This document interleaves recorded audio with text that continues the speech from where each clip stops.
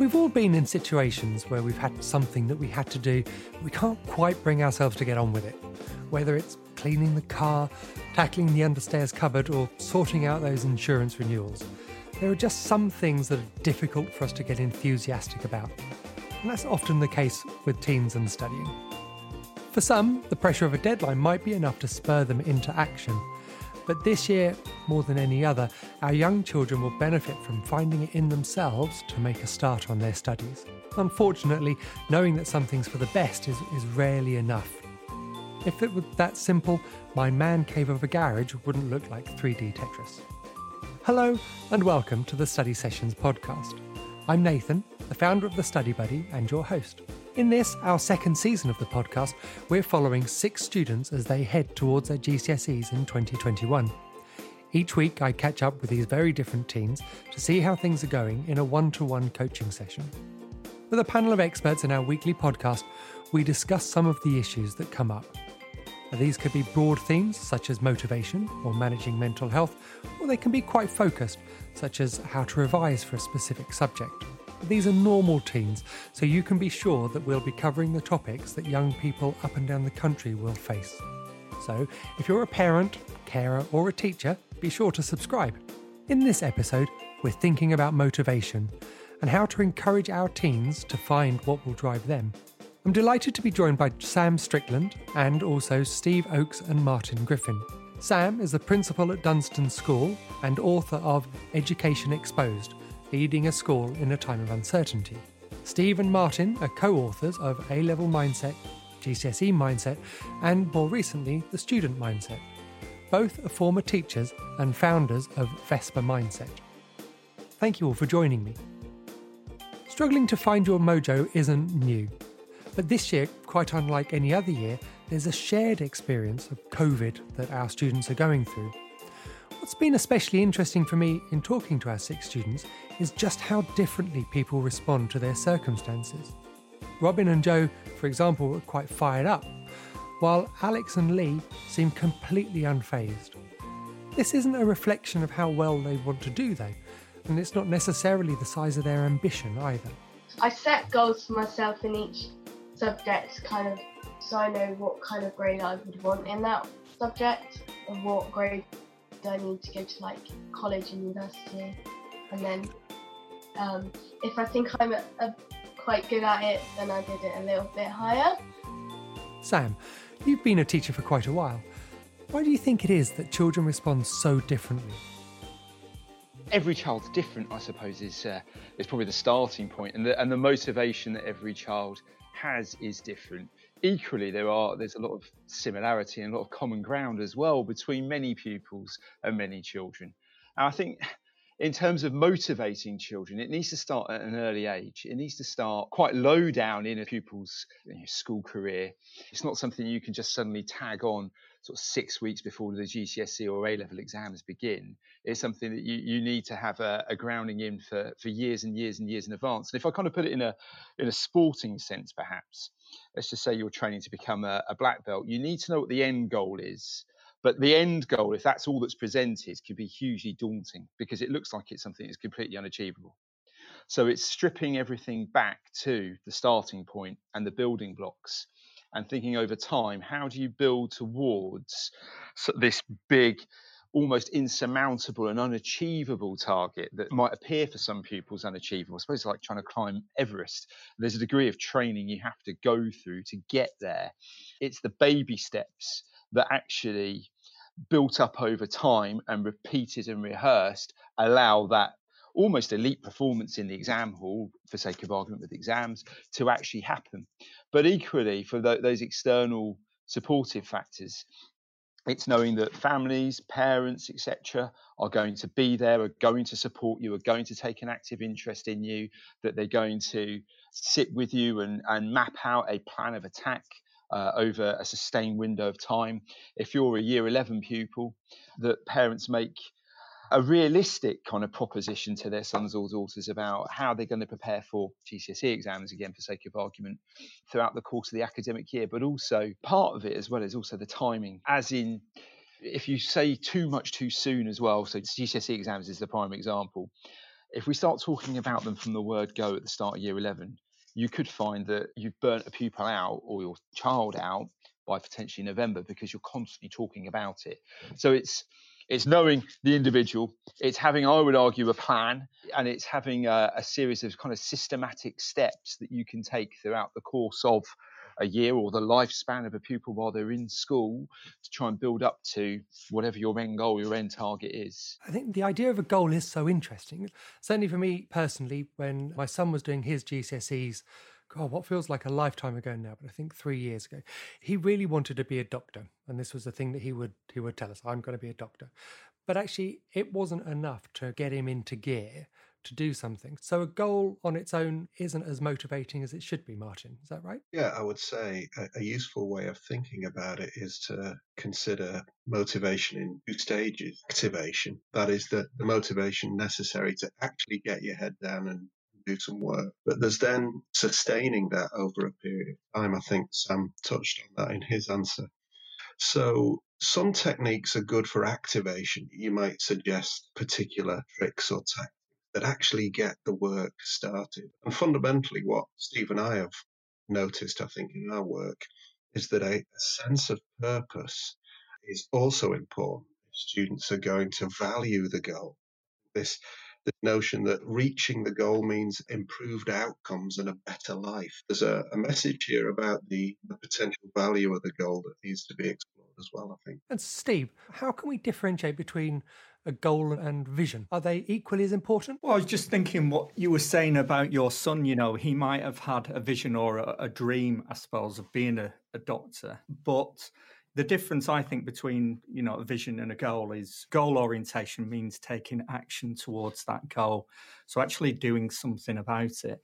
And if you do get somebody who's not taking action, I think it's worth revisiting that goal. You know, even in the case of your son, was that really what he wanted to do? Because if he's not taking action, usually there is a reason for that lack of action. That's sometimes worth exploring. And sometimes students, you find, can hang on to a vision that they had earlier on in the school career, but actually it's changed over a period of time. And you've got to go back to that and revisit it. I think with Jake, as you say, he was very, very clear that this is what he wanted. But I wonder whether for him and for many, many students out there, that actually that vision, that ultimate goal, if you like, was just so nebulous. It was just so far away. It's like a million years into the future, I'm going to be a doctor. Whereas actually right here and right now, I want to be entertained. I want to just be amused. I mean, he was motivated. He just wasn't motivated to work. He was motivated to find out everything there is to find out about basketball and those kinds of things. So going back to then what Sam was talking about taking these steps and finding mini goals along the way, if you like.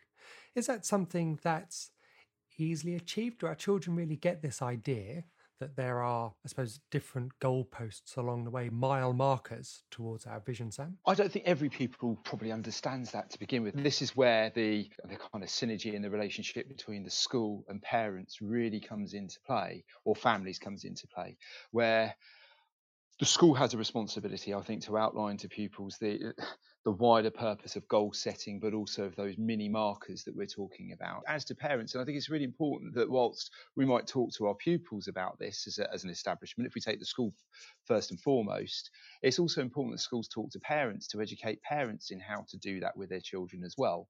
And that there is a real open and fluid dialogue between the two key stakeholders that are trying to support the pupils ultimately to achieve whatever their ambitions might be. There's a lot of work there to do, I would argue, personally. Steve, how best can parents get involved in this? Is it conversations with teachers, or is it something that they need to dig deep and look about how they were motivated and energized to get on as students themselves? One of the best ways to do it, as Sam pointed out, and I think is often overlooked around motivation, is that we are all different. You know, that's why psychology has a whole area called individual differences. You know, what motivates us all can be very different. As a parent, one of the things you've got to do first, and this can be hard sometimes because you might have your own vision yourself of where you think, you'd like your kids to go, but actually they choose different paths. And sometimes, it can be completely opposite to what you were thinking they might go on and do. And I've always just tried with my students I've worked with and my own kids, just to provide them with a menu, a rich menu. The younger they are, just expose them to as many different things as possible and let them find their way. And they'll find what motivates them once you offer that rich menu to them and just let them try different things. And I think the minute we start trying to push too much down one route, we can often get conflict. Nobody likes to be controlled. People like, to have that opportunity to make their own decisions and decide where they want to go. So just let them experiment. I think the key is experimentation as young as possible, and hopefully that'll open up different avenues. Something that chimed a little alarmingly, perhaps, as you were talking about the difference that a parent might have as their sort of vision for what the child has over the child themselves. And certainly when they're younger, I think we see this a lot, don't we? As children aspire to be mermaids or superheroes, and we sort of encourage that kind of thing. You can be anything you want to be. You've just got to dream hard enough. And then at some point, and I don't really remember when it was, but you start saying, to be honest, you're probably not going to play for Arsenal. So you need a more realistic goal. And we start to sort of shape that vision against what it was that they were necessarily originally going for into something that we as parents see as much more practical. In life, you're not actually going to be a unicorn farmer. What you need to do is become an accountant. thinking, I'm channeling my inner Monty Python, actually, at that point. Is that where we can find so much difficulty as a parent? Because actually we know what, and I say no in inverted commas, we know what it is that they need to do. And so actually now my job just becomes about shepherding, getting them to that point, which in my own experience was a little bit of bribery, an awful lot of blackmail, and considerable screaming and shouting at the end. Do you think, though, that in all seriousness, that's at the heart of this, is that parents sort of have forgotten what it's like to dream? That's a really interesting point. Yeah, I think there is a really important emphasis to make here, and that's the difference between a super specific job-related goal and perhaps a broader thematic who you are. And it's an important role for parents and schools to explore this one, I think. Part of the work that Steve and I do is begin to examine the work of someone like Bevan Rees at Ohio State University, who examines the motivations of individuals. We've found, I think, working with students, that the better they know themselves, the better they begin to explore their attitudes, their values, their beliefs, the more likely they are to pick something that I think suits that growing sense of themselves as individuals. So sometimes we see this disconnect between an aspiration towards a job and the person I'm becoming as I grow up and realize who I am. So what we have sometimes is students stuck with a job in mind. I'm going to be a journalist. I'm going to be a criminal lawyer. So they have the what, but they don't necessarily have the why. Why is that important? What problems do I see in the world around me that taking up that position will help me solve? I think, to come back to your original point, Nathan, we broaden the notion of a goal or a purpose to what problems do we see in the world around us? What's our purpose going to be in making the world a better place? We might see opportunities proliferate rather than converge on one specific job, which is then often frustrated by particular obstacles. That's part of the work that Steve and I have been doing, trying to encourage that focus on purpose and problem, opposed to the fragility, I guess, of specificity. That reminds me of the statistic, which is probably made up, that 80% of the jobs that children will be doing in the future don't actually exist today.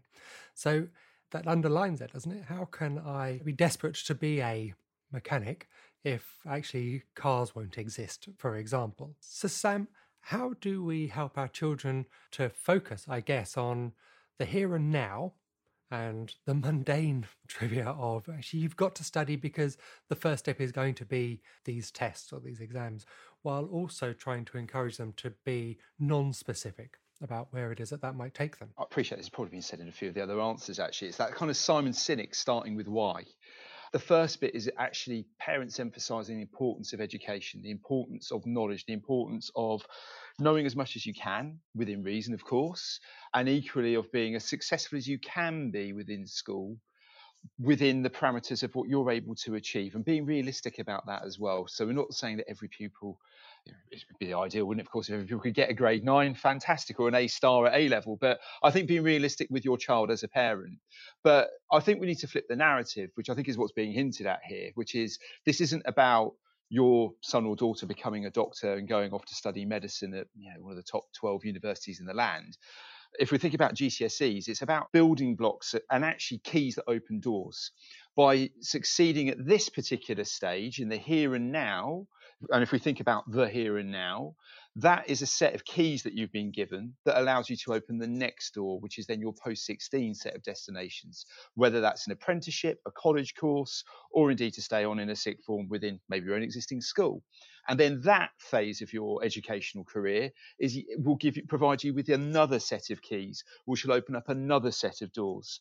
So then what we're not engaging with our children is that Arsenal syndrome of you're never ever going to play for Arsenal. It's probably better that you realise that for yourself. And I remember when I was 19 watching Michael Owen fielded out for England age 17 and thinking, that's never going to happen. I'm all right at football, but I'm not that all right. And I think that was a less painful kind of realisation than my dad going, do you know what, you're not really very good at it, mate. But I think if we change that narrative, and parents are able to do that as well, this is providing you with a set of keys that opens up the next set of doors and another wealth of opportunity for you. And if we can continue to build that almost like an armory that we can then move forwards in life with, I think that is a far better narrative for our children. But isn't there also a reality of this situation that teens are in, whether that's GCSE or A level? And I suspect more GCSE because this is the first time that they will have come up to public exams in the same kind of way, that actually motivation may not be enough. There's also the rigour of getting through and doing something. There's also discipline. Actually, you might not be enthusiastic, let's say, about sitting down to work your way through a pile of geography case studies, but actually you have to. How can we help our children by instilling, is it discipline, Steve? I don't know whether I'd use the word discipline. I think I'd be more interested in, have they got the right tactics to approach that study? Do they know how to, do they know the how behind it? And I think schools do obviously a great job to try and help students with this, but they might miss it or they might not cover it enough. So it's not enough sometimes just to sit down and push through that. It's thinking about, right, how am I going to actually approach this period of study? What are my tactics? What am I going to do? What's the purpose of sitting down this? And I think even just having we're talking about goals and thinking way ahead here in career set. But I think having just a short term goal, what am I going to even do in this period of study? What's the outcome going to be? How am I going to know if I've made progress or not? And I think then, building those small steps into that, having the right tactics is more important than sort of that just, gritty spirit. Let's get down and just get it done. Well, get what done and how, is often two questions worth thinking about before we get to that. Sam, how do we overcome that first hurdle? I mean, if throughout the long summer, as we've had, our teens have been hopefully resting, building up, they certainly wouldn't have been going out very much.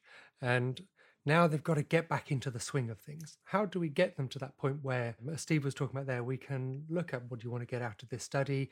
What's the purpose of it? What are your tactics, etc., to actually get them to agree that this is something that they need to do? Yeah, I think there's two strands. Firstly, I think there's a sense of routine. I'm not trying to contradict what was already said, because I actually completely agree. But I think if you've got an established routine that that every evening during a set time period, there's a designated space within the house that is laid out for you or wherever you live, and it is expected that you are going to get on with that work, and it then becomes habitual. I think there's that element, and that's easier said than done, of course. And then absolutely the second aspect is, what is it you're actually trying to do within that study session? If you're revising, for sake of argument, again, going back to that idea of big insurmountable goals, if you were to say, right, I'm going to revise geography, well, if you were to pile your geography, exercise books up for a GCSE course, they could come up to your kneecaps from the ground. And if you look at it, as it is, that just looks like it's impossible.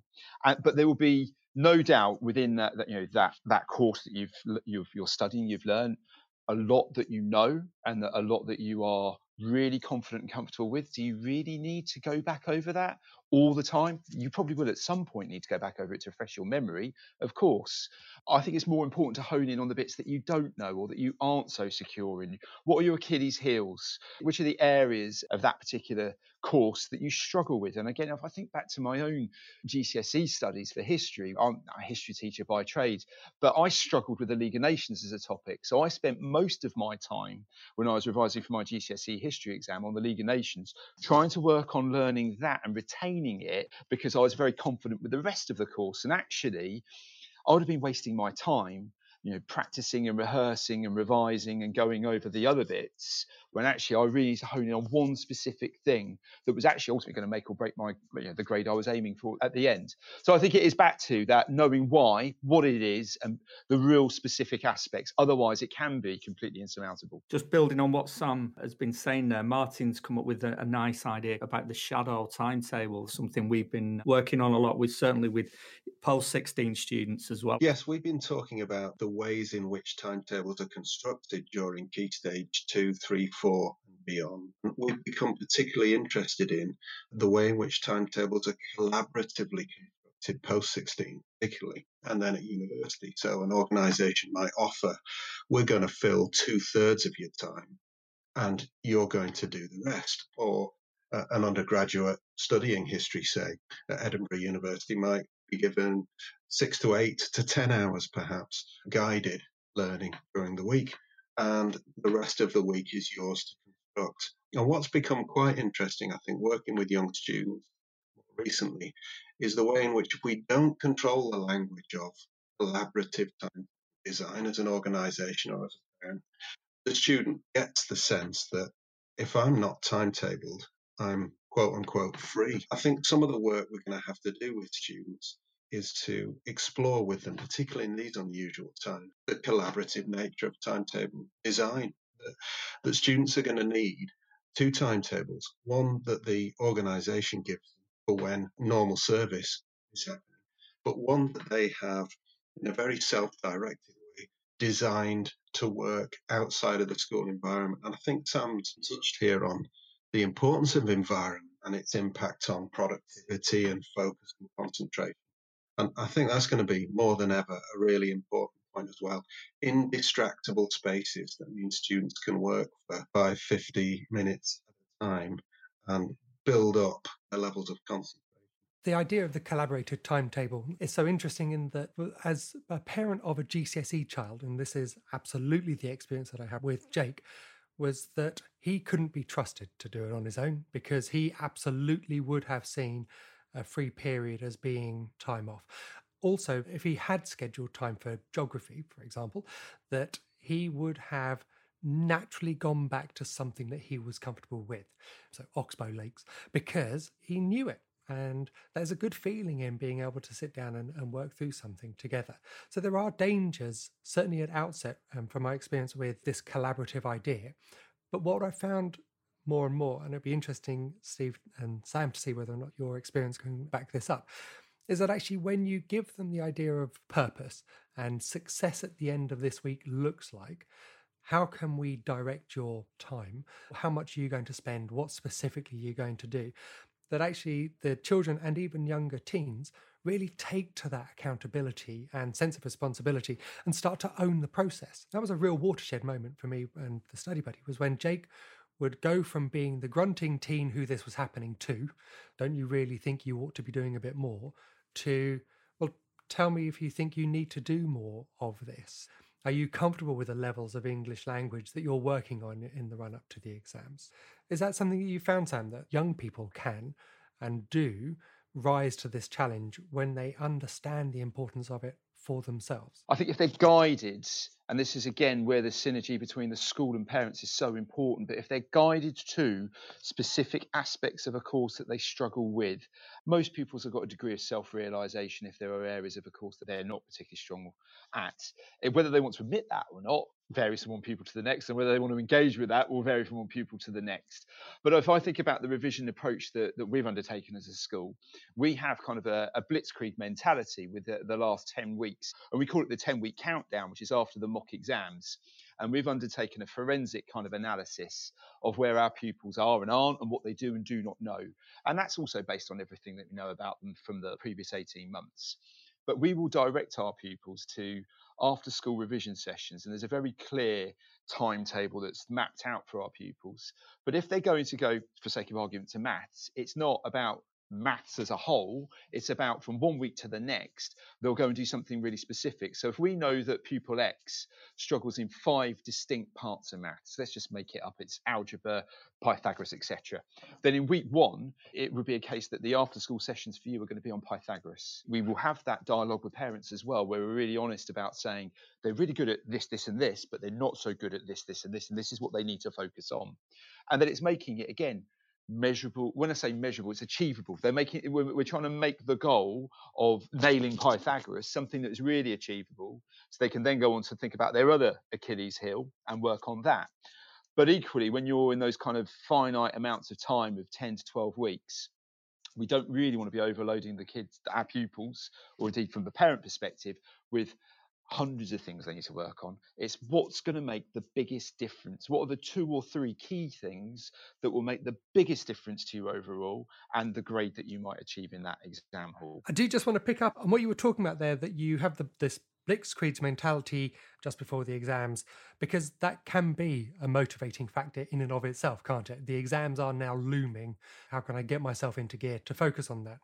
In this current situation, COVID, and we've had, obviously, last year's exams were cancelled and we had central assessed grades, etc. Pupils and teachers, and certainly parents, have got to be mindful of the fact that actually it's not impossible that that could happen again for any one of a number of reasons, as we heard on last week's episode. Given that kind of context, actually, there may not be this last-minute surge to the line that they'll have. So is fear a good enough motivator to start our children looking at this now, that actually you need to be doing something to impress, to demonstrate your capabilities, to give the teachers what they need to be able to argue for, or evidence rather, a 6 or a 7 or an 8 or a 9 or whatever it might be? How do we go about doing it now without piling on anxiety? Martin? Yeah, let's begin with this idea of fear. I think let's look at it more broadly. If you think about the distinction between strategy and tactics, okay, on the one hand, we've got an overarching strategy. We've got a motivational approach here. As a school or as a parent, I've got 6 or 8 or 10 things in my toolkit to keep the kids going when things get hard. Underneath that sits my tactics, my 8 or 10, 12 conversations I've got lined up. And I think, Nathan, you referred to, didn't you, various tactics and phases you moved through as you were trying to motivate your son. If you've got a limited toolkit and fear's your big card that you regularly play, you're in trouble. Okay, there needs to be a rich and varied, I think, ecosystem of motivational tactics under there, of which fear, when it's appropriately used, might be one. I would prefer, I think, to be developing intrinsic motivational in individual students rather than pushing them endlessly with fear of external realities. Because we know that though it might activate action, you can't use fear to sustain action over a period. You can't keep students in a fearful state for 2 or 3 months.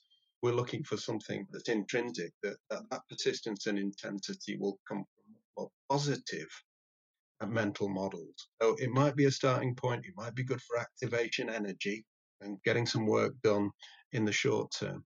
We're looking for something to replace it over the longer term, and that's going to be a much more positive intrinsic sense of values. Steve, so fear as being a valid, if not necessarily a preferred one, what are the other kinds of tactics that we might use to activate? And I love that idea that there's something that we could do that could kickstart our young people into action, but absolutely take on board that that's not what you want to continually pile on the pressure with.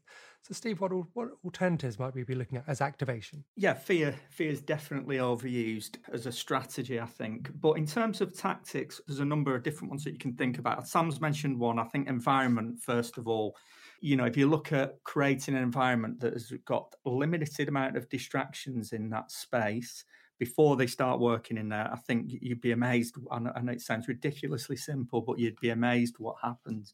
I noticed my son was working in his bedroom last year, going through his GCSEs, and he's putting the time in, he's doing the hours. But I noticed that those hours are very distracted with the PlayStation's always on standby, TV's on, no sound on. He's got one earpiece in listening to some music. He's got his phone in there as well. I'm like, blimey, hey, could we have any more distractions in this space? If we tried, I don't think we could put any more in there.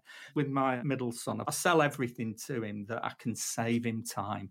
This is the bar. I can say to him, look, I've noticed you're spending 2 hours in your room each night in that sort of space where there's a lot going on and lads wanting games of FIFA all the time. I reckon you can do less if you work in a different space. So you might only have to do an hour. And but straight away, he's interested. He's thinking, right, this is interesting. He's saying I can do less here, but work in a more effective way. So let's get out of that space. Let's go downstairs. Let's get in this indistractable space. In our house as well, we have a saying called going dark, which means the Wi-Fi goes off. All digital, unless needed, is removed from the space. And then there's the idea of working in sprints that seem to work best for him. And you might start at whatever time you think is a good one. But for my son, it was 20-minute sprints. So he could stay focused for 20 minutes and then he'd have a short break, 10 or 15 minutes where he checks his phone, has a wander around, does whatever. And then he comes back and does another 20-minute sprints. And the idea was that he'd do 3 sprints rather than do 2 hours in his bedroom. And he bought into that. He thought, yeah, actually, if I come in, get the 3 sprints done, I can get on the PlayStation quicker. And the night is then mine and I'm free to do what I want. If he's having problems starting, just a real simple trick that I use on myself even, it's just that it's called the 10-minute rule. I think, I don't know who came up with this, but you just say to yourself or say to your son or daughter, look, and they're kicking off, rather than say, look, come on, you need to sit down and do your hour's sprint. Go, right, tonight, I tell you what, just do 10 minutes. Just do 10 minutes and see how you feel at the end of it. And if you want to pack in at the end of it, pack in. Let's see how you do. Now, if you don't remind them that the 10 minutes is up, more often than not, they just keep going. It's the starting these things that, I mean, we all do it as adults even, don't we? I mean, the number of times in school I used to put off writing reports thinking it was some horrific long job, and then you sit down and you've got it cracked within 50 minutes. You're thinking, why did I let that build up? So it's the starting that's often the hard bit, and then once you're into it, and you do that by tricking yourself that it's not going to be as bad as it's perhaps you initially thought. Listening to you, Steve, I worried that you could actually sell me snake oil. I'm ready to buy. I'm in for a litre. Everybody out. I've got all the time. I have a sale. I think parents, it is sales. By having a go at them, you get nowhere. I've done it even with my daughter, who's highly committed but been revising in the wrong way. I've been saying to her, look, it's all about time. You can make your life better. So there's got to be a sales pitch, and parents can reduce a lot of the friction. If you start going in, you're not working hard enough, straight away it's going to be heads together and you're going nowhere apart from an argument. I've always tried to use that sales strategy. We have the same. So obviously going through this process with Jake, and I've got a daughter who's in year 10. I'll sit down, we'll talk about, so how do you think things are going? And she'll look at me and you can see the eyes sort of squinting a bit. You go, don't do the coaching bit right now. Fair enough. I can see how it goes. But it is something in there, isn't it? That actually, if you can, as a parent, come up with this armory of tactics and know that you're going to call on them before you need them, actually you take the emotion out of that response. Certainly that was where Jake and I butt heads all the time. We're very similar in personality, and so it would just degrade very, very quickly into tension and stress. Standing back and looking in, you'd say, well, I know I didn't handle that very well. Had I have had a 10-minute rule that I could have called on, or some other tactics, then actually you can see how the entire household becomes so much less stressful. Another way of encouraging students to work is for them to first check in and make an assessment of their current levels of attention and energy. One of the things that Steve and I do with students is you might be feeling fried and foggy and exhausted after a long day. So the important thing to do is pick a task that you can still complete effectively in that particular state of attention. Often, students find work at home hard because they're choosing high stakes, difficult to do at the wrong time of day or wrong state of attention. So we've worked with young people who, for example, have a particular test they're preparing for, and rather than do that in a proactive state of attention and positive energy at the start of the day, they might leave it until 8:30 or 9 o'clock at night, and then it becomes an intensely kind of psycho-emotional challenge that often students can't complete at all. So one way forward might be to say, well, let's check in. What's our levels of attention or energy today? What are we up to? If we're not feeling strong enough to tackle something, don't put yourself through the difficulties of that. Let's choose 2 or 3 smaller tasks that you might be able to effectively pick, and then we'll design a reward, or you can choose a reward that you get at the end of it. So that's another way forward, I think, when students are feeling like they're hitting the wall. That idea of reviewing and planning ahead is something that we advocate a lot. It's looking at, well, if Tuesday after school isn't the right time for you, you've had games beforehand, or you've got something coming up, don't try to fill that space with work if actually it's not a conducive time for you to be getting on with things. One last thing on motivation I think worth throwing in is we've been very focused on the academic here, and it's just, I don't know whether anyone has mentioned this, but it is just as important to really think through all the recreation activities, all the extracurricular activities that you can do through this, because we need to maintain motivation. We also need revigoration, don't we? And it's important to make sure that those are planned and taken. I've seen a lot of students give up some of these in GCSE or A-level years, and I think it has a really negative effect on them. So just, plan those in first and then build your study around your other activities. Make sure you don't give them up. Absolutely. And certainly with Jake and then the study buddy approach was absolutely balancing first and foremost are your commitments, the things that you actually have to do. So go to school, clean your bedroom, whatever they might be, part-time job. And then as Steve and then Sam were talking about, building in those fun things, whether they are the extracurricular activities, the party on a Friday night, all of these kinds of things that then come in would result in a lie-in on a Saturday morning, which then gives you a view, actually, your time isn't all spent studying. These are important, but they're not everything. And as you say, the earlier you can get into this view of time as being something that you control rather than is happening to you, absolutely the better for productivity as well as for mental state. I think this goes back, doesn't it, to the routines and the habits that you build, but that's over a long, sustained period of time. And I think about, I'm going to be biased here, about the approach that we take as a school. From when our pupils arrive in year 7, rather than kind of reactively giving pupils homework from one day to the next, as an example, we have knowledge organisers, which we're not the only school in the country to have those, but built into those are the homework tasks for any one term or half term. And what we do kind of on day one, and this looks like it's the big mountain, is we give them all the homework tasks at the start. And the narrative with parents is, we're being upfront with you from the beginning. These are the homeworks your child needs to do. These are the deadlines for them all, and they all don't just fall, on the same day at the same point. But it's about personal organisation, about absolutely what Steve's just said. You build in when you're going to go and play football, you're going to go and play netball, you're going to go to the cinema, all the normal things that we like to do with our lives, but then map in when you're going to do that homework. And I think if you've got that kind of longer term habit and routine built in, when you then come to revising for your GCSE exams, it's not suddenly this massive shock to the system that you've got to suddenly become routinized in your life in a way that you may never have to have done before. So I think it's about building that over time. And I think I've got one more I'd like to add, and that is that a lot of our focus during this discussion has been about looking ahead, hasn't it? What's the next 6 weeks going to be like? What am I trying to achieve in 8 weeks or 10 weeks or a year? I think it's important during the sustained kind of persistent part of study to check back as well. How far have I come? What have I achieved so far? Can we reconnect with 3 or 4 successes I've had this term or half term? Can we look back at 2 or 3 kind of victories that occurred when a grade came through that I was really pleased with, or school sent a letter home because they were really pleased with the way I'd helped out with open evening? I think we have to encourage students to check in with those previous successes, Because that thrill, that feeling of seeing improvement and of moving forward is part of sustaining motivation. And certainly chimes with that growth mindset approach, doesn't it? That actually it wasn't just about the grade, although I accept, of course, that a grade and a test is a valid marker as you go through, but it's that process of moving through that can help me to burn my way through a to-do list. I'm improving all the time.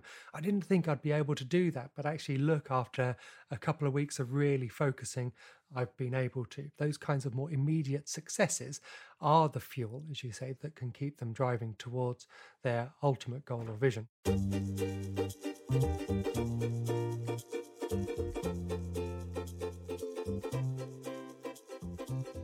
Wow, that was a lot of content and ideas to cram into one podcast. My thanks to Sam, Steve and Martin for so generously sharing their insights and their tips. Getting our teens to find their inspiration when it comes to getting on with studying can seem a bit like pushing water up a hill. It's not helped by the fact that no two young people are the same when it comes to drive and motivation. So while this episode could never have delivered a silver bullet, I hope that what you've heard today will take you a long way to identifying how to support, if not encourage, your teen to find what drives them. Many of us, and I include myself, might have believed that simply having an endpoint to focus on would be enough. What job do you want to do? What university do you want to study at? But even the most vivid visualization of that future won't be enough without some of the qualities and those foundations that our experts have talked about. Chief among them for me is breaking down that vision, a big goal, into smaller, more manageable steps. Sometimes it's the enormity of a thing that can be so overwhelming that actually it can be demotivating. So identifying the building blocks, as Sam talked about, and working to something that's more immediately achievable can drive a feeling of success in our young people and then spur them on to do more. Sam's points about routine also really struck a note with me. This isn't about being regimented, but rather about having a plan, about sticking to that plan, and also to review its usefulness as you go along. We've seen this with the Study Buddy, that feeling of control that students get can really help them to feel more determined. One of the key takeaway points for me is understanding that there's a difference between an activating and a sustaining motivator. And hearing Steve and Martin talk about this just immediately made sense, like a penny dropped. Something like a reward or a fear might act as a trigger for many of us. And for many of us, this is going to be high in our list of go-to toolkits. But these are the transient motivators, and they're not enough to sustain the effort for long periods of time. How many of us default to a bribe or a threat as a way of encouraging our children to do something that they've been resisting? Considering some appropriate motivation tactics ahead of time will save that in the spur of the moment flare-up that a great number of us will experience. And that stress reduction is good for everyone. Taking the time to understand what your child defines as success, what their vision of their own future is absolutely key. This might not be specific, I'm going to be a dentist, and it might not also align with your own take on what their future will hold. But this is going to be at the very heart of what will motivate your young person to dig a bit deeper and to strive for their own version of greatness. Thank you for listening. I hope that you found this episode informative and useful. If you've enjoyed it, leaving a 5-star rating would be fantastic. It helps us to reach other parents who are looking at how they can best support their own teens on their journey to GCSEs. Of course, you sharing these episodes with your friends is a great way too, and it's always much appreciated. There'll be another episode next week, so don't forget to subscribe to the Study Sessions podcast.